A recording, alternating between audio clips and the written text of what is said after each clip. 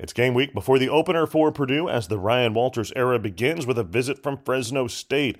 Let's get an early preview on Gold and Black Radio. Kyle Charters here, Tom Dienhart as well. Tom, in a moment, but first this. Designing and building since 1968, T&W has changed the way people think about construction. T&W's three-stage approach to designing and building is unmatched throughout the construction industry.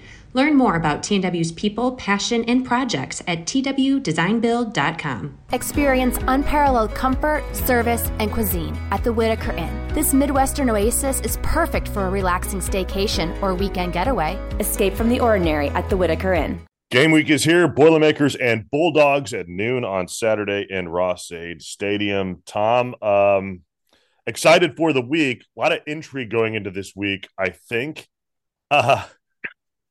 What do we know? What do we expect? What do we think we will see on Saturday out of Purdue? Yeah, with no exhibition games and very limited view of the team throughout camp, it's sometimes really hard to tell as far as details go, Kyle. But yeah, I think offensively, we know it's an air raid-based attack. And they're going to work at a very tempo. I think it'll mostly be up tempo. I think we're going to see a lot of no huddle. Maybe they huddle up at times as well. Try to get the ball out quickly and ideally be balanced, but I think probably tilt toward more pass than run. And then defensively, I expect, that five-man front to be very aggressive for those outside linebackers to try to get upfield. For them to try to, again, play aggressive, try to create negative plays and get turnovers. So just a lot of intrigue. And again, Kyle, a lot of unknowns as Ryan Walters takes the lid off his Purdue career here on Saturday. Yeah, I think offensively it'll be interesting to see sort of that balance between what Purdue wants to do, throwing the ball in what is a typical air raid type offense, but also knowing that you have a quality running back and Devin Mockabee, who might be your biggest offensive weapon. We also know that Purdue, under Jeff Brom, I think the last 5 seasons was last 11th in the Big Ten in rushing offense. So I think Purdue will improve in that direction on being able to run the football, but you still think they're probably somewhere around 60-40 in terms of throwing the ball? Yeah, we might guess. And a lot of times these short passes can sort of serve as de facto runs. I think we'll see them get the ball out to Devin Mockabee on quick passes, and Tyrone Tracy too. Yeah. I think they've got a nice collection of running backs that can, again, not just run it, but also catch the ball. So, again, a lot of those short passes can almost serve as sort of runs, if you will. So, yeah, it's like I said, I do expect it probably to lean a little bit more toward the pass. But, again, Kyle, I think they got 3 good backs in Mockabee, Tracy, and Dylan Downing that they're going to want to utilize. And I think they'll, like all offenses, they'll take whatever the defense is giving them. And I tell you what, they're going to be facing a pretty sage coaching staff in Fresno State. They got a very veteran defensive coordinator in Kevin Coyle, who's in the NFL for a long time. Of course, their head coach, too, Jeff Tedford's a 61-year-old guy who's been around the block, Kyle, seen a lot of things. He was Aaron Rodgers' coach at Cal. So it's a very well-schooled Fresno coaching staff. I mean, you got to be interested in what we're going to see defensively.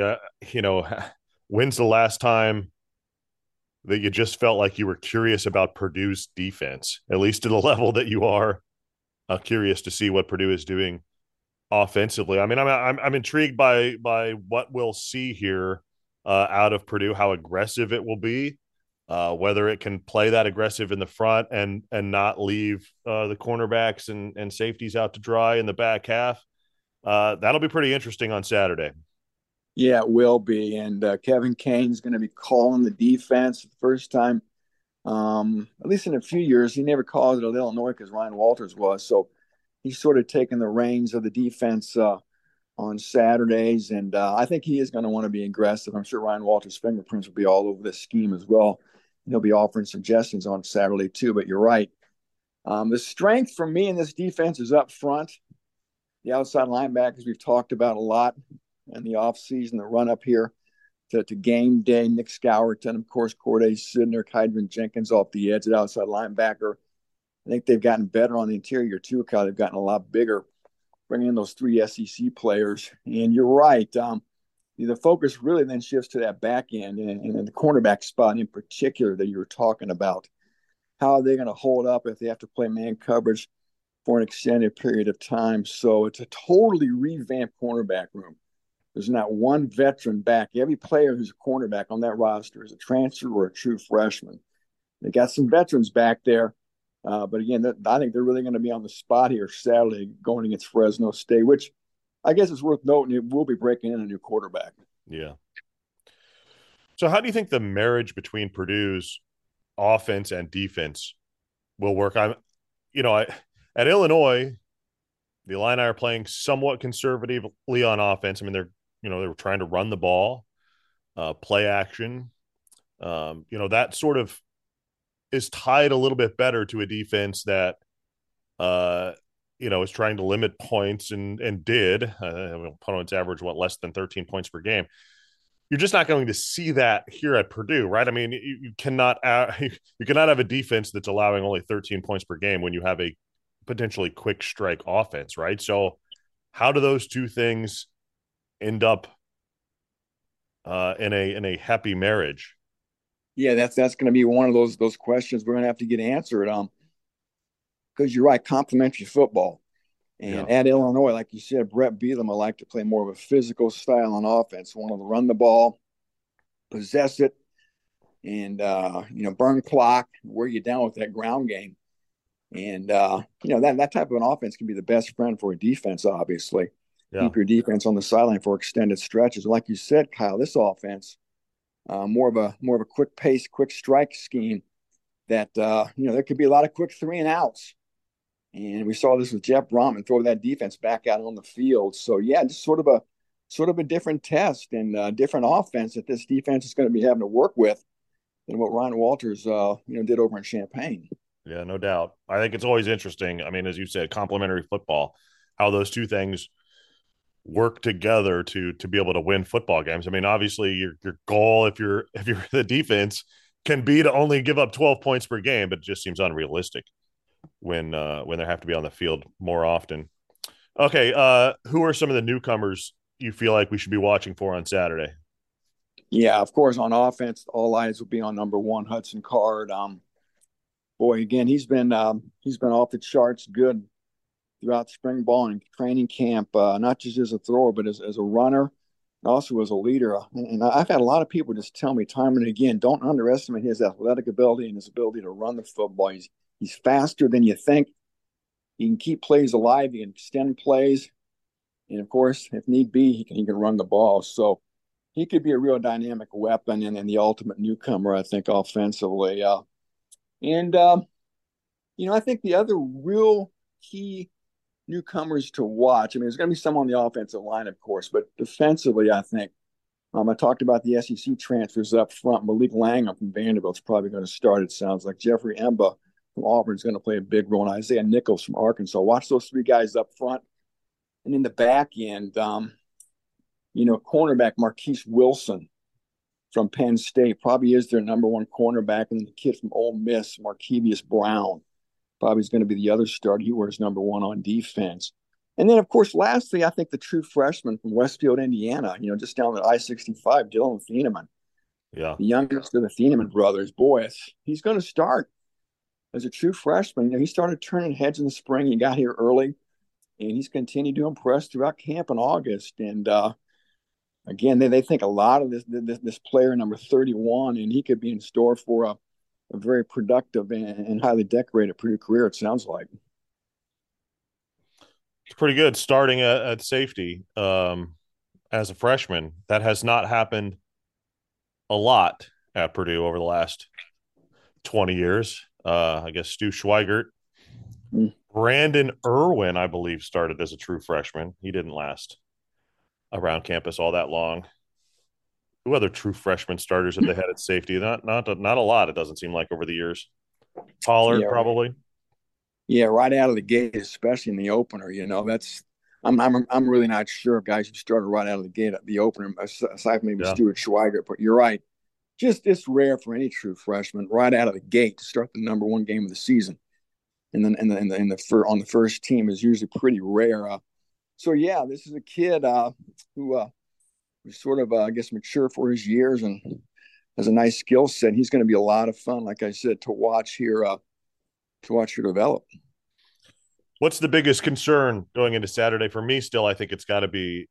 I mean, it's got to be at the offensive line. I think, right? I mean, especially with some of the injuries that Purdue has there, and what five go on the field, who snaps the ball on Saturday, Yeah. uh, all those sort of things. I mean, you got to be a little bit concerned about that group, in my opinion. Yeah. Yeah, without a doubt. I think Hartwig's out for sure. It's a chance his backup, Josh Kaltenberger's probably not going to be ready either. It could be down to the number 3 center, Austin Johnson, on Saturday. Who I think he can do a fine job. But then just a lot of other new parts. 2 new guards. Sounds like they're going to have 2 transfers start at guard. Preston Nichols and Jalen Grant. How are they going to fare? And there's a chance Kyle, the number 1 left tackle, Mohamed Musa, may not play. It sounds like he may be 50-50 here. He's had a boot on one of his lower legs, and if he can't go, they probably have to turn to Daniel Johnson. So, yeah, that offensive line, is going to be under scrutiny here in the opener. And then, of course, back to the secondary, which we talked about moments ago. That's the other area I think a lot of people are going to be watching with so many newcomers. Yeah, it's just hard to tell there. I mean, obviously, you got a couple of cornerback transfers who came from good programs, so you would feel like there's some ability there, you would hope. Yeah. Right? I mean, yeah, you're right. They played ball. Marquise Wilson started games, and yeah, Marquise Brown at Ole Miss. He's played he never started, but he played a decent amount in Oxford. So yeah, they're not total greenhorns. And but the depth at cornerback drops off pretty quick. They may end up going with a junior college transfer, Botros Alessandro.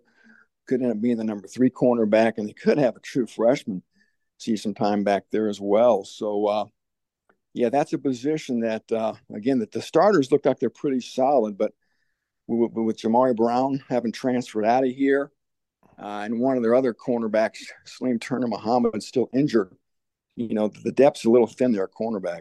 One position I think, Tom, that gets lost in everything is interior linebackers. Yeah. We talk so much about the outside guys. We talk about corners. We talk about Purdue up front. What's Purdue doing on the interior of its linebacker core? I think they'll be okay. They sometimes they only use one at a time in some of their schemes. So yeah. O.C. Brothers is the number 1 guy. Sounds like Yanni Karloftis is probably the backup, and Clyde Washington. So they got 3 solid guys there, I think, more than capable of really manning that position. After those 3, you're starting to dip down to redshirt freshmen and true freshmen. But I think between Brothers, Karloftis, and Washington, Purdue should be pretty well set at inside linebacker. Yeah. All right, let's take a break. We'll come back, talk a little bit more about Fresno. We'll do that coming up next. This is Golden Black Radio. On the far end of Main Street in downtown Lafayette, you'll find East End Grill, industrial and classic. The restaurant is built like a steakhouse, but handles like a bistro. East End Grill's menu includes creative starters, simple chopped salads, burgers, fresh fish, and steaks, and the signature shrimp and grits. The staff prepares every item from scratch and emphasizes simple meals that incorporate fresh, local, and seasonal ingredients. A warm and inviting dining room features a cozy bar that includes a great selection of craft beer, inspired cocktails, and a robust and expanding wine list. Whatever your entertainment needs are, a cocktail at the bar, dinner with family, or a special event in the private dining room, the energized and attentive staff is here for you. East End Grill in downtown Lafayette, welcome to our table. When it comes to land sales, it pays to have experts in your corner. Acre Pro Midwest Farm Group is your local farmland specialist. With decades of experience in Indiana agriculture, no one knows the market better. Whether you're doing a 1031 exchange or simply buying and selling farmland, your local Acre Pro agent will walk the land with you and ensure the deal is done right. Visit acrepro.com or call 765-775-6502 and talk to your local land expert today. Again, 765-775-6502. At Purdue Federal Credit Union, it's about a relationship. A relationship that goes where you go, wherever you are in life. A relationship that's committed to free financial wellness resources, lower fees, and innovative digital banking solutions. Because we believe in people helping people. Let's build your financial future together. Purdue Federal Credit Union, your trusted financial partner for life. Federally insured by NCUA. All right, Tom, early in the week here, what do we know about Fresno? Yeah, again, well coached. Again, Jeff Tedford, 61 years old. He's been around the block. Heck of an offensive mind. So he's He's a master at the X's and O's, and they're coming off, I think, a 10-win season and a Mountain West championship last year. Again, their quarterback, Jake Haener, was drafted by the New Orleans Saints, so they're going to be breaking in a new quarterback. And again, offensively, they've got supposed to have a good offensive line, and they got one veteran back, so they're going to have some weapons there. They'll be ready defensively, like I said earlier. Very good defensive coordinator, an older guy, and they're supposed to have a good D line, I'm told, and two very good cornerbacks, and their top linebackers returning. So if anybody is a college football fan really knows the history of Fresno State going back to the Pat Hill days in the 90s. It's always a tough, hard-nosed program, has a chip on its shoulder, always punches above its weight. And they've knocked off a lot of big-time programs over the years. So, again, always one of the better, I guess, group of 5 programs out there. Purdue seems to always open up with a game that matters. This one does a lot, it seems like. I think if I was the athletic director, I would just have a lifetime contract with, like, Ball State. Open Give every me year. FCS opponent. Yeah, every year you come to Ross-Ade, you get beat 45-10. You learn some things. Purdue's 1-0. It doesn't always work out that way. Fresno's pretty good. Man, it sets up what is a significant first 5 games here in September for Purdue, especially as you start to look at trying to get back to the postseason this year for the 3rd year in a row. These games in September are going to matter because things get real in October. Maybe it loosens up a little bit in November, but if you're going to get to 6 or more, it starts on Saturday. Yeah, I mean, you hate to overstate the importance of any one game, but my gosh, this opener is a big one for Purdue because of how the schedule does set up. You were referencing, Kyle. The month of September has got 5 games, 4 at home, and just from a perspective and an image standpoint, you'd like to get off with a W, right? You got a new era, a new head coach, a renovated stadium. You always want to come out with a good opening salvo and leave everybody with a good taste in their mouth, because you're going to need some momentum, Kyle. You're going to Virginia Tech next week, right? I know the Hokies aren't what they were under Frank Beamer, but still, that's at Lane Stadium's a raucous environment, and they got something to prove in Blacksburg. They're going to be hungry, so you hate to go down there 0-1, and then after that, of course, you got 3 games at home, and Syracuse at night, and you have the Friday night game against Wisconsin, and then you finish up on the 30th homecoming against Illinois. So, again, boy, if you like to project and look ahead, like we all do in the media, Purdue's got to be at least 3-2, I think, if they want to have a good shot at the postseason coming out of September here. And it has to begin, I think, with a win here against a Fresno team that the last time I looked, Kyle, was about a 4-point underdog to Purdue. Yeah. Yeah, I feel the same way. You've got to get off to a good start. Probably need to win 3 games of those first 5. All right, you mentioned some injuries earlier, especially those along the offensive line. Purdue will, by the way, release an NFL-like injury report on Thursdays, right? So who do you anticipate seeing on that list here for game 1? Yeah, there'll be a lot of guys. I'm not sure how many real key contributors will be on that list, but I think we'll see Gus Hartwig. He's a key contributor. Maybe we'll see Musa. Again, there's different levels or different, I guess, strata on these injury reports. So I can't say for sure probable, doubtful. Yeah. Again, I'm not sure who's going to be all slotted where, but I do think Hartwig will be out. The key one will be how Musa's listed, what his status is going to be, I think, offensively, and Josh Kaltenberger as well. Receiver, we know the FAU kid's out. They should have everybody there. Tight end, everybody should be there. Of course, the running backs too. And then defensively, they got like Prince Boyd's out for a while, but he's not a real key guy. And I think, defensively, I don't think there's anybody that's really key that I can think of that's supposed to play a big role right now out of the chute that I would suspect is going to be listed as out. So, yeah, Purdue's going to make that switch to go to issue an injury report. It's just too bad not everybody in the Big Ten in the nation doesn't do something like this. As if I was a head coach, I would like just to just so I don't have to deal with questions about injuries. Just issue this report and say, we're not talking about injuries. Here's our injury report, and just button it up with that. You can move on each week, right? Yeah, if I was a coach, I would never answer injury. I just wouldn't. I would never answer them. So this is probably a good way to get the information out there without having to answer it every Thursday night. Because I wouldn't want to do it.